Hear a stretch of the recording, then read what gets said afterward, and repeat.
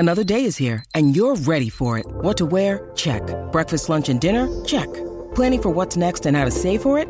That's where Bank of America can help. For your financial to-dos, Bank of America has experts ready to help get you closer to your goals. Get started at one of our local financial centers or 24/7 in our mobile banking app. Find a location near you at bankofamerica.com/talktous. What would you like the power to do? Mobile banking requires downloading the app and is only available for select devices. Message and data rates may apply. Bank of America N.A., member FDIC. Hey, Big Mood, Little Mood listeners. I want to remind you of all the cool things that happen when you sign up for a Slate Plus membership. You'll stop hearing ads on all Slate podcasts. You'll stop hearing me reading ads on my Slate podcasts. Think of how much better your life would be if you didn't have to hear that. I know mine would. You'll be supporting Big Mood, Little Mood, and all of Slate's shows. Slate Plus helps keep our shows going. You'll get to hear bonus episodes of this show, as well as all your other favorite Slate shows like Slow Burn, Amicus, and Political Gabfest. And you'll have unlimited access to every article and advice column on Slate's website, never hitting the paywall, plus an additional question and answer from me each week. Support our show and Slate's journalism and sign up for Slate Plus at slate.com/moodplus. That's slate.com/moodplus.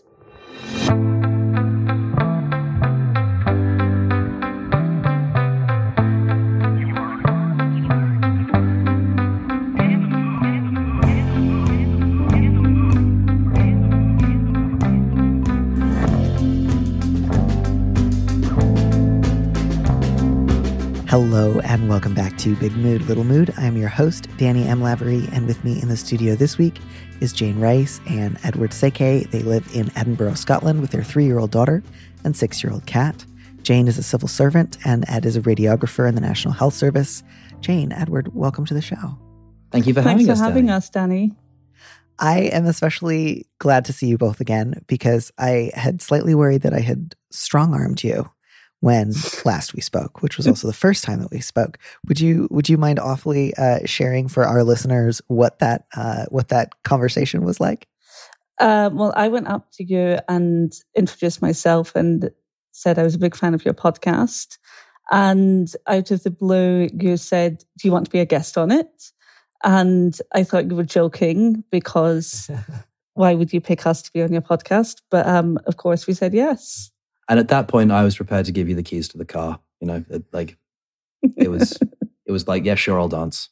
Like, actually, I did end up doing some of the best driving of my life in Cornwall just a week later. So if you had given me the keys to your car, I bet I would have done pretty well. Definitely. It was horrifying. Have you ever driven in Cornwall? Did you know that all of the roads... I've never been to Cornwall. All the roads are just like, it is enough room for half of a bicycle, but instead you have to have cars. And then those roads are either completely like ensconced in either a very, very old stone wall or the thickest hedgerow you've ever... Like I was driving and I was just like, if I move half an inch in either direction, I will like chop down a tree. Yeah. And sounds like most of Scotland as well. Legally, you're allowed to travel at 60 miles an hour down them. Horrifying. Horrifying. I just like every day, just like to go to places, I felt like I was driving like James Bond.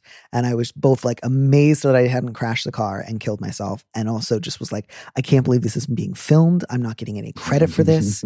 Nobody is like writing to friends that I grew up with to say, did you see Danny today? He drove so very, very well. We were also very, very proud. Congratulations. I give you full credit for being able to traverse Cornish country lanes. I can visualize it. This is just like my extended vanity project where I just demand that people who say things like, I've heard of your podcast, come be on my show, and then say things like, did you know I can drive very, very well? Like I am a giant toddler.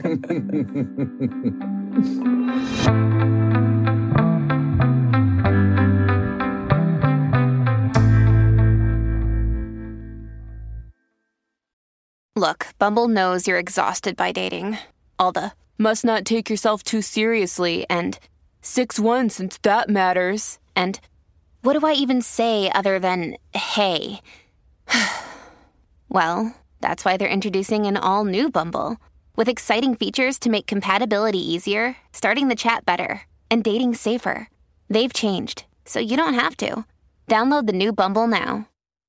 Well, I'm very excited and grateful that you are willing to come and give this a try. And I imagine that there will be a certain surreal quality to going from listening to the show to trying to give people, your best answers for how they ought to conduct their lives. So I'm really, really excited and grateful that you would be willing to give it a shot.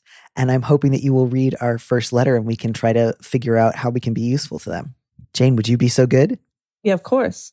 Subject, want to be truthful.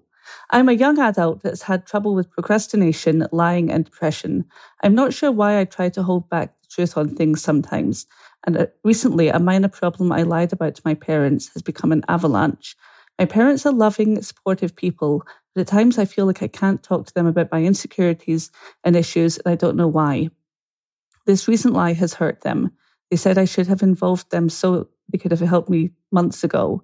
The thing is, as soon as I get up to say anything, a lie automatically comes out. For a bit more context, my mum used to have some anger issues that I ended up inheriting, but I don't want to blame her for that. My dad always sides with my mum and tries his best to listen to what I say. However, I feel it doesn't matter what I say because he will always support her. Neither of them know I had brief suicidal imaginations last year. Very brief and won't happen again. And I still feel scared by those old thoughts. How can I talk to my parents about why I don't know why I lie? I am a Catholic and I don't want them to say I am depressed because I lack faith. So this was a letter that obviously was like just really moving, sad to get to read. I think my primary reaction was just one of deep tenderness for this letter writer. Did you, my sense of this letter writer is that this person is like a young adult, probably under 18, definitely still living at home with their parents. Was that the reading that you got here? No, I actually thought they were sort of early 20s, actually. Just because they say they're a young adult, I had imagined early 20s. It's unclear. I would say certainly they are not independent, and that kind of heightens the stakes, I guess, that is coming through from the letter writer. The main thing I felt is that I kind of the sense of shame kind of drips from this. This young adult is carrying a huge weight on their head about this, and really, doing a lot to protect the feelings of their parents, I think, and even certain lines in the letter where, when they talk about their suicidal imaginations, in brackets, very brief and won't happen again, as if they're making sort of apologizing for it to their parents and, saying, I'm sorry I had those feelings, they won't happen again. Yeah, I had the same read about that aside. It also felt apologetic, which was really heartbreaking. I mean, there was a lot in the letter like that, certain phrases or ways of saying things that I really wondered about. The other thing about inheriting their mum's anger issues, but then anger doesn't really appear in the letter apart from that. They start saying my young adult that has had trouble with procrastination, lying, and depression, but the anger is then in the second paragraph, and that's not alluded to again. But then also saying, I inherited that from her, but I don't want to blame her for that. Yeah, and I wonder if maybe some of this is why I had thought that the letter writer might be still young enough that they were living at home, was just that there's no mention of any outside network. And of course, this is about a problem with their parents, which makes sense. But there was no mention of peers or roommates or an employer. So my thought was, this is a person who's maybe especially because of the pandemic, whose primary social interactions are with their parents. So it's a little tricky because I imagine I would have slightly different advice for a letter writer who was, say, 15 and living at home versus 19 and maybe at home but commuting to college, or 22 and living alone. So given that I don't know those details and I don't think I can try to guess accurately here, I won't try to get too bogged down in that particular question. But What are sort of your first thoughts about what might be useful to somebody in such a situation? Is there something you want to encourage this letter writer to do or to think about or to say? Where would you want to start with this? I think, I can identify a clear, if not problem, then kind of behavior pattern that the letter writer is having in terms of what could be described or what they are describing as compulsive lying. And I think the first thing that I would kind of seek for them or suggest that they think about is what is the motivator of that and where is that coming from? Are you lying because you're trying to protect your parents from feelings that are uncomfortable? Are you lying because you are ashamed of something?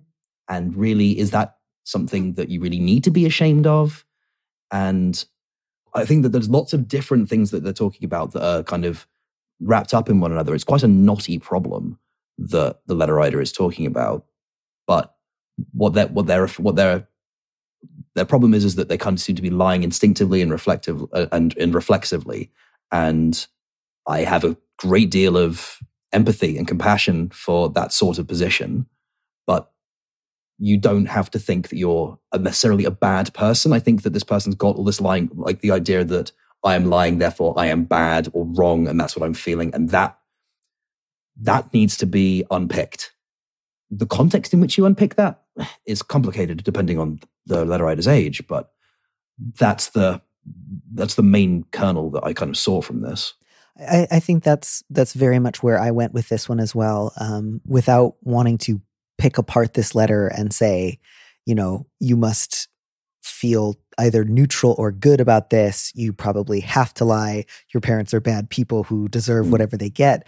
I do want to point out some fairly clear lines that stood out to me. Letter writer, you say, and also letter writer, I'd be curious to know, and maybe this is just a question you can kind of ask yourself is this a problem that you primarily experience with your parents? Does this show up at school with your peers? Has this shown up with employers if you've had any yet? With colleagues if you've had any yet? Where does it show up the most in your life? Where does it show up the least in your life? Do you find that you sometimes feel like you are maybe also even lying to yourself? I mean, one of the things that I noticed here was there was a lot of I don't know why. And while I don't want to say that means you are consciously and purposely lying to yourself, letter writer, it does suggest that at least in one area of your life, you often experience a kind of curious mental blockage or blankness when you're trying to understand your own desires and motivations and hopes. And so I think what that tells me is that right now, it will be good to look at your own situation with a lot of open-mindedness, curiosity, and neutrality rather than shame. And I know that is both A, easier said than done, and B, especially if you are a self-described Catholic. Quite. Which kind of comes out of left field at the very end of the letter. One of the things that stood out as well as that, almost as a precursor to it, the line, as soon as I get up to say anything, a lie automatically comes out. I don't want to get too close textual analysis about this. This is someone's life, not a novel. But we're dealing with potentially an unreliable narrator, someone who, as you said, someone who doesn't know themselves. And I feel like the Catholic line at the very end, the lack of faith component of it, that's all of that kind of got kind of wrapped up in that. Like that was unprovoked, and that's something that the letter writer is bringing to the table. Yeah, and really the two ending lines to each of these paragraphs, one is, as soon as I get up to say anything, a lie automatically comes out, and two is, I don't want them to say I'm depressed because I lack faith. To me, there was a pretty immediate and intuitive connection there. And letter writer, I wonder if part of the reason you have found yourself in this situation is because you cannot acknowledge a fundamental truth about your family, which is that your parents may very well be loving, and they may value the idea of supportiveness. They may sometimes be supportive. They may aspire to supporting you. But in practice, they also shut you down. At least historically, it seems like your mother has often had unspecified but significant anger issues. You believe that if they thought you were depressed, they would tell you it was because you were insufficient of faith or not being a Catholic right. And that's pretty painful. And again, I really don't want to say like, it's good that you're lying. You're only doing it because your parents are actually mean, bad people and you should hate them and then you'll feel better. But it does feel like what's driving this, I don't know why I do these things. I don't know why I lie, is paired with my parents are really, really good. But then you're describing some pretty cruel things. And again, I really want to stress, I don't want to say your parents are bad all the time or they don't love you. I believe these are absolutely, possible and consistent with also loving you. But these are some pretty serious schematics. Like if you worry that your parents would say you're depressed because you lack faith, like that would be a terrible thing to say to someone who's depressed. That would be actively unhelpful, stigmatizing, dismissive, bad. It would be a bad thing to say. Yes. Having a lot of anger issues, that's not good either. If your dad tries his best to listen to what you say, but always supports your mother, especially in that context of her anger issues, that tells me that maybe there's a history of your mother lashing out at or blaming or devaluing you, and your father, maybe after the fact, maybe during, offering you some kind of toothless support of like, sorry kid, this must hurt, but what can you do? And that there's maybe also overlying all of that a sort of pressure to think of them as really good people, regardless of how their behavior affects you.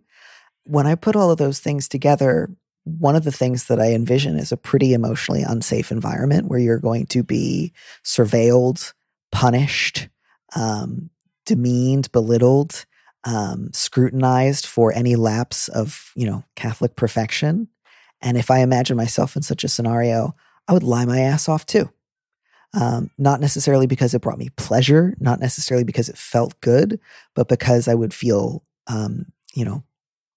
surveilled, harassed, and scared. And I would want and need a little privacy that I knew I probably wouldn't get if I asked for it, straightforwardly, a little downtime, and just for someone not to be on my case at all times. So I wonder if, letter writer, one of the reasons that you find yourself lying automatically is because on some level that you can't necessarily admit, your parents are not safe people.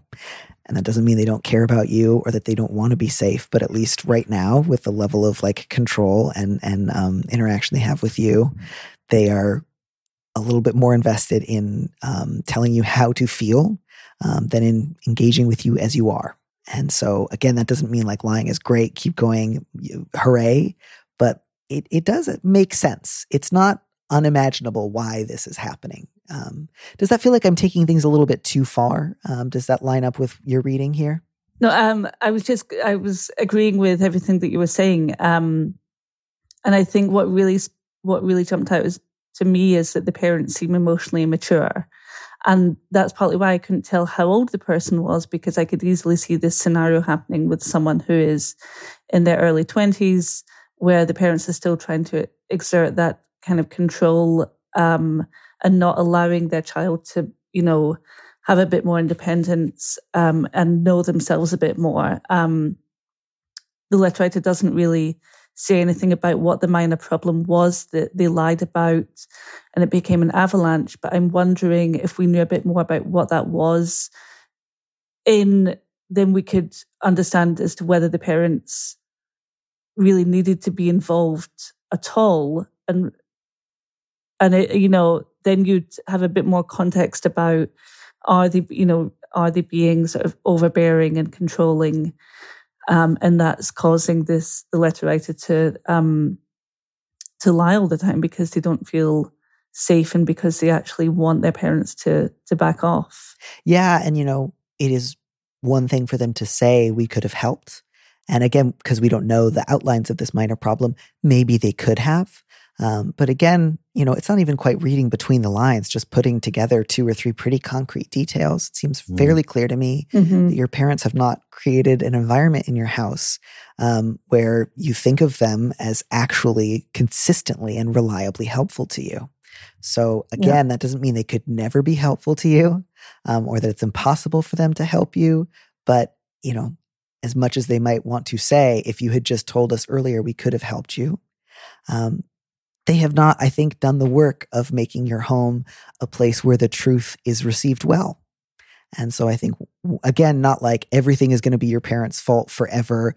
You'll never, as you continue to grow and develop, be responsible for your own actions or need to, move away from habits or patterns that they taught you.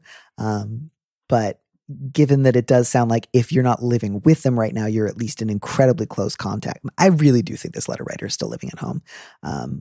I would say my advice to you would be focusing first on finding outside sources of support and open, honest conversation. This is like a normal developmental thing as well. Like, it is normal for young adults to turn more and more to peers and people their own age or closer to their own age than to go to their parents for everything. So that is itself like a normal developmental phase. And whether that be your own therapist, whether that be friends or acquaintances, whether that be people from school or from work, support groups, etc.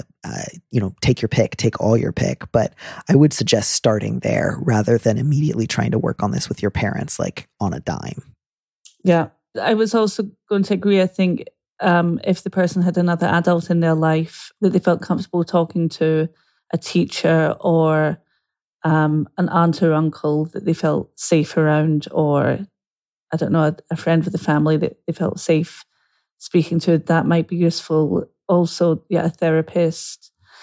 Given that it was a minor problem, I agree that, friends can, might have had a similar experience that they can talk to that about, but definitely seeking out some kind of external support from the family and knowing that it's okay and that, part of becoming independent is sort of being a bit more self-sufficient in managing your own problems. And, your parents don't have to, it's not their duty to sort out everything in your life. Mm-hmm. Yeah. And it'll be one thing to kind of go from dawning realization of, okay, I think part of this pattern comes from some things that my parents do that are wrong or that I would like them to someday change.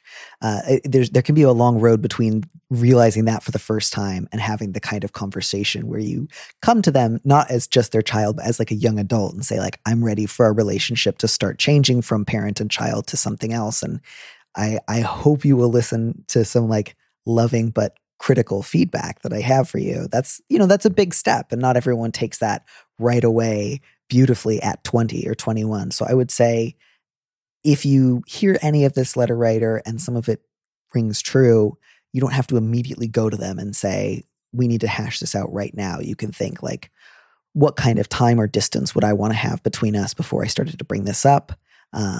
What would be my goals in starting such a conversation? That's not an immediate short-term project.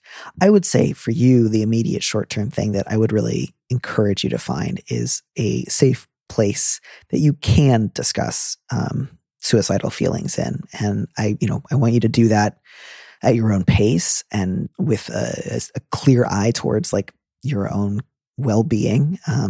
I'll take you at your word when you say that this was brief and this was a year ago. One good thing about that is that does mean you can preface, especially if you do try to find like a counselor, you can say like, I don't have any current plans to hurt myself. I am currently safe. I want to talk about previous brief bouts that I've had with like passive suicidal ideation, but I can lead by saying like, I am well. There is no crisis at hand. You do not need to worry that I am in immediate danger, because that, just removes the worry of like, are they going to report me if I share something? But I really do think that is something where seeking outlets beyond your parents is going to be the move, because that stuff is heavy enough for any relationship. If somebody has previously displayed that they're not great at hearing your feelings on a smaller scale, that's usually a sign that they probably won't be great at handling something as serious as suicidal ideation. So I would just really encourage you to find other outlets for that one.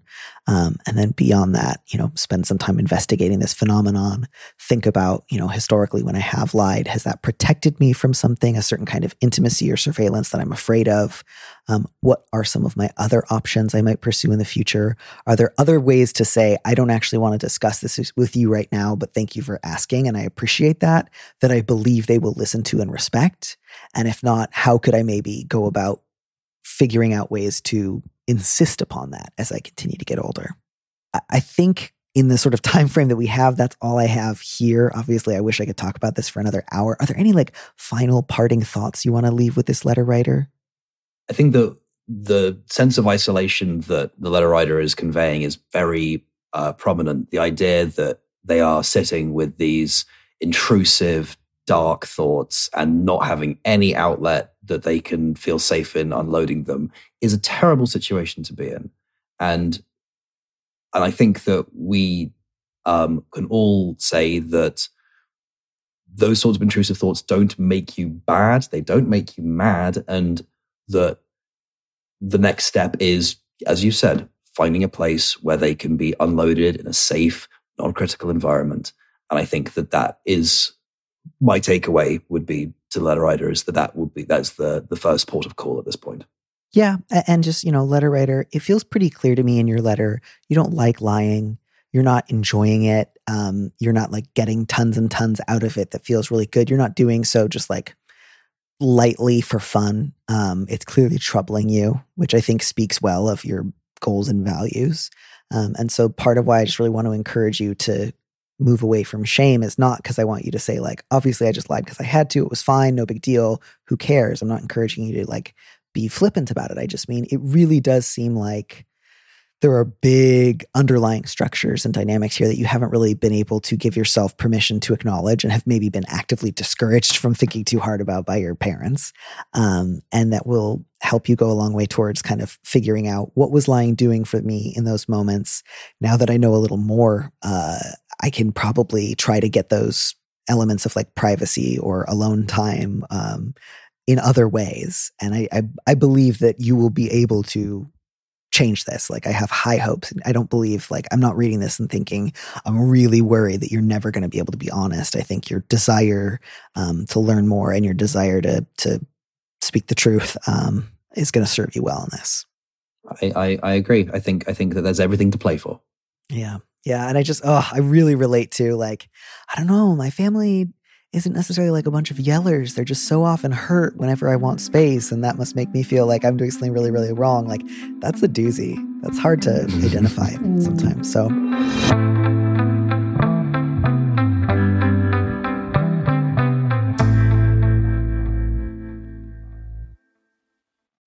When you need mealtime inspiration, it's worth shopping Kroger, where you'll find over 30,000 mouth-watering choices that excite your inner foodie. And no matter what tasty choice you make, you'll enjoy our everyday low prices, plus extra ways to save, like digital coupons worth over $600 each week. You can also save up to $1 off per gallon at the pump with fuel points. More savings and more inspiring flavors make shopping Kroger worth it every time. Kroger, fresh for everyone. Fuel restrictions apply. Hey, it's Kaylee Cuoco for Priceline. Ready to go to your happy place for a happy price? Well, why didn't you say so? Just download the Priceline app right now and save up to 60% on hotels. So whether it's Cousin Kevin's Kazoo Concert in Kansas City, go Kevin, or Becky's Bachelorette Bash in Bermuda, you never have to miss a trip ever again. So download the Priceline app today. Your savings are waiting. Go to your happy place for a happy price. Go to your happy price, Priceline. We'll move on to our next letter, which is in some ways, fortunately, just like a little more like checklisty, just kind of like, how do I fix this one issue? Also, thank you for putting your cat briefly on the screen. She put herself. We had no choice. All right. The subject of this next letter is Arthur, damn it. Longtime fan, first time writer. I'm 35. I came out publicly as a trans man last week after a year of using he, him pronouns privately at home, therapy, support groups, doctor visits, the whole 9 yards. And it went pretty well. However, I work in a customer service role, and for the past 15 years, I've answered the phone with the peppy, "Hello, Buckingham Library, Annette speaking. How may I help you?" Now I'm Arthur, but the old greeting is apparently carved into my brain because it pops out automatically whenever I answer the phone. This is a real headache. Any advice for how I can better execute this change in my customer service persona? Obviously, I think I'm the only trans man in this conversation, but I'm so curious if either of you have any old like work or customer service scripts that were ingrained in your head and you found yourself using them like months or years after the fact. Not customer service scripts, but songs I remember from the shoe shop I worked in when I was 16. Is it possible that we could hear one? I don't want to put you on the spot. I'm not going to sing the song. They're not like jingles, but pop songs. All right, fair enough. Some of which I still listen to today because they were absolute bangers. But I thought maybe you worked at like a singing shoe shop for some reason. I know like the UK is a very whimsical place sometimes. I thought maybe like you all sang when people came in to try on shoes. Yeah, no, that would be news absolutely to me. Not. I have plenty of scripts that I go through in my head all the time. Working in healthcare, that it's my life. I have a script that I go through every single person. I can even consent somebody for a CT scan in Spanish, including checking if they're pregnant. So beautiful. There's lots of scripts in my head. What this kind of reminded me of though is kind of saying the wrong thing in that kind of like, social or semi-professional or professional environment kind of reminded me like it's a bit like calling your teacher mummy. Like that's the vibe that I got from this.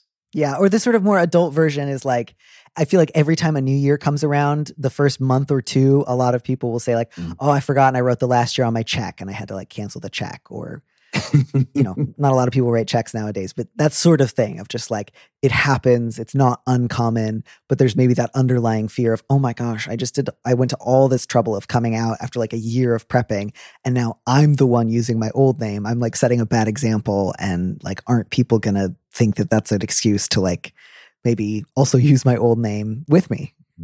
But I'd also say it's only been a week. I mean, that's a week of being out publicly and telling people what your new name is. And if he had only used it in private at home, I'm sure he wasn't referring to himself as Arthur all the time. So it probably is the first time that he's been using it to refer to himself. So I think he should be a bit easier on himself. Yeah, I think he nailed it in his own letter, which was just like, well, I've been doing this for 15 years. And, it's been longer than that since I was first like trained on phone etiquette as a child. Like when I was growing up in the 90s, people still had house phones. And so when you were relatively little, your parents would teach you how to answer the phone on behalf of the family. And you'd say like, hello, such and such residence, such and such person speaking, who are you calling for? Like if you were really fancy, may I ask for whom you are calling or something silly. And I will still sometimes like, if I make a call to like, I don't know, like a company or an organization, I don't know, I'll catch myself doing my like old timey, like, hello, this is such and such calling from such and such a place. Like as if I'm reading from a script that I learned when I was like a 5-year-old in 1991. And it's just very like, oh, wow, that stuff really does get etched into your memory. Mm-hmm. Part of it obviously is just like time is going to change this. I would also maybe recommend Letter Writer, especially if you like have a phone that you answer right in front of your like desktop or laptop at work, put up a little Post-it with just your new script, which is, hello, Bookington Library, Arthur speaking. How may I help you? So that it's at like your eye level when you're sitting down. I also wonder if just having a completely different script, changing the words entirely so that you're actually saying something new. So there isn't the risk that you're going to be saying your old name. Oh, I like that. Yeah, maybe starting with, hi, this is Arthur at Bookington Library. Yeah. So that the name comes out immediately. Yeah. Yeah. I think both of those are really good ideas. You can even like spend a week or two practicing at home. I know it sounds a little goofy, but like you're just trying to make this easier for yourself. Eventually this will feel as rote as the old script used to. But taking a week or two to just like do goofy little drills at home of like fake answering the phone and saying the new name, like I think that will go a long way towards making, it really, not to be all like Malcolm Gladwell, but like put in the 10,000 hours of using your new name. Do not spend 10,000 hours. That's too long. The letter writer knows that this is just muscle memory. You just have to make the muscles learn a new memory. Yeah. Yeah. And beyond that, like if you have supportive colleagues or like a colleague you're close with, you kind of joke around with or talk to often, you can always say like, this is really goofy, but like, I'm drilling myself this week to try to like actually update my new name at work. Will you check in with me like every afternoon or just be like, you saying Arthur?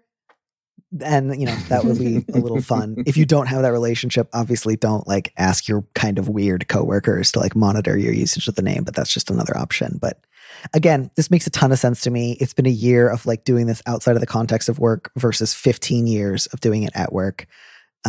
Post-it, drills, changing up the script. I think that's everything. And just again, like, I know it can be a little additionally fraught because of transition, but like this happens to tons of people every time the year changes over. This happens to people every time the month changes over. Oftentimes if people get married and they change their last name, it takes them a while to remember. You are not at all alone in this one. So, and plus I just feel like too, after the last couple of years of the pandemic, everyone's a little bit more understanding of just like brain lapses.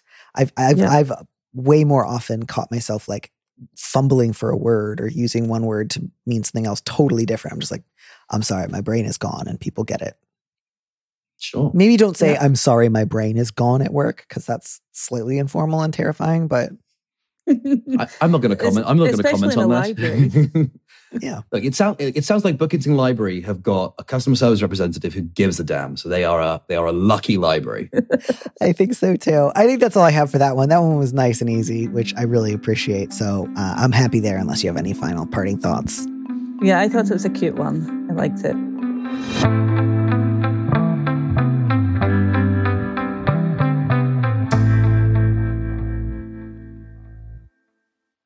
How are we doing? How are you feeling? This is your first time giving advice in podcast form?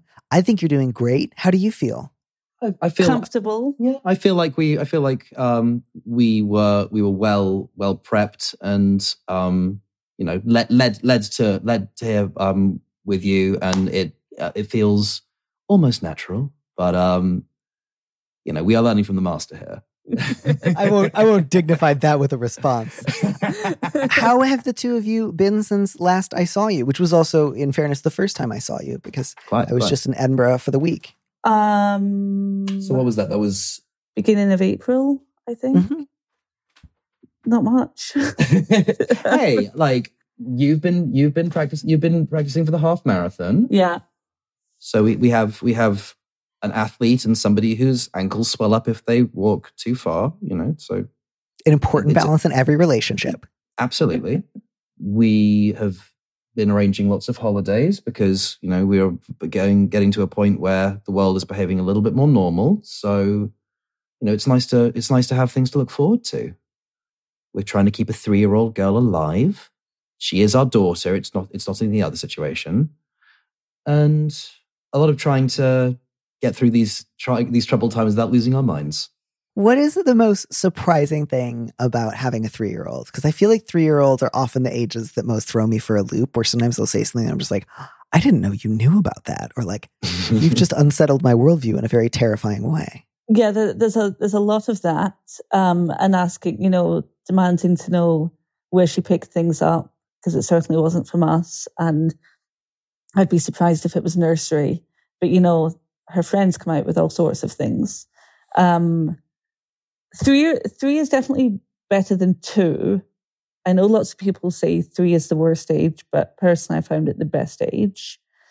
Yeah, I think every day is full of surprises. The things that I'm trying to think of, some hilarious things that she said recently.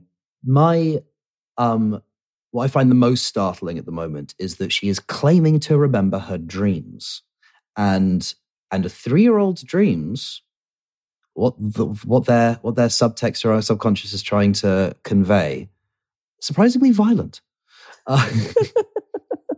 She was telling me that she found a drink that if she spat out, she could kill flies with. Wow! Yeah, yeah, beautiful. Truly, cause and effect, everything kind of knitting together. That's coming out of her head. I did not teach her to kill flies with spit. I'm also impressed too, not least because as soon as you said she's remembering, my mind was like, oh, you're going to say she remembers her past lives, because there's something very supernatural about like 3-year-olds. And I feel like I often see or hear from friends with kids and they're like, oh yeah, my kid just like casually said something yesterday that like, if true, would undo all my sense of understanding of like the cosmos. And it's just like, oh, we used to be friends in another life. And it's just like, did we? How did you know? I'm dying for her to come out with something like that, but she hasn't yet. But she does remember things from a year ago, last spring, which I find astounding. She remembers last Easter or things that happened last summer. And I think you were only Like 2.5. Like, yeah, when she was just about 2, like she can remember the type of sandwich that she ate on a specific aeroplane. Wow. I think what's remarkable about that, especially, is like, I'd be a little surprised if when she grows up, she remembered much about being 3. So it's sort of remarkable to think like she right now has memories that she someday won't have. And I suppose that's always true of people over a long enough time period. But there's something about it that's so strange. It's like, how do you have memories now? And yet so many adults are like, I don't really remember much before I was 5. I have general impressions or 1 or 2 anecdotes that stand out. But it's like, where does it go? Like, if it's here now, surely we can just like, you could ask her again when she's 30 and she'd be like, oh, I remember that sandwich. It was remarkable. I was 2. I mean, I don't remember what happened last week, and I just find it astounding that she can remember in detail. Even, this weekend, she remembered the number of times I accidentally scratched her with my long nails. And she would say, that's the 4th time you've scratched me. That's the 5th time you've scratched me. Literally, this girl is holding grudges. That feels so maternal to me. Like, that to me is like the sort of like mother's like, and I know how many times you've hurt me. I'm your mother. But that she's doing it is kind of like, it's a very Lucille Bluth moment, which I really admire in 3-year-olds. Well, I am really, really glad at least that right now your kid has some supernaturally unsettling memories and powers, and I hope they only grow over time. Jane, Edward, thank you both so much for coming on the show. And, my thanks and also my apologies for badgering you into joining me when you just wanted to say hello and say that you liked the show. I hope this teaches you an important lesson about saying nice things to podcasters. It's been absolutely our pleasure, and we weren't badgered at all. This is the best thing I've ever been press ganged into. That's lovely to hear. Thank you both so much. Have a fabulous rest of your evening, and blessings to your cat and your daughter in no particular order. And to you, Grace, and your lovely dogs. Thank you so much.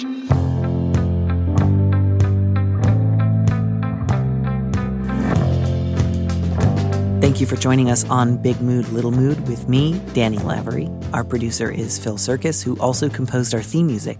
Don't miss an episode of the show. Head to slate.com/mood to sign up to subscribe, or hit the subscribe button on whatever platform you're using right now. Thanks. Also, if you can, please leave us a review on Apple Podcasts. We'd love to know what you think.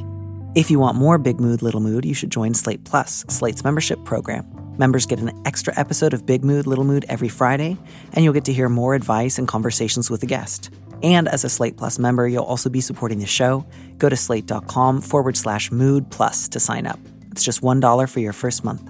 If you'd like me to read your letter on the show, maybe you need a little advice, maybe some big advice, head to slate.com/mood to find our Big Mood, Little Mood listener question form, or find a link in the description on the platform you're using right now. Thanks for listening.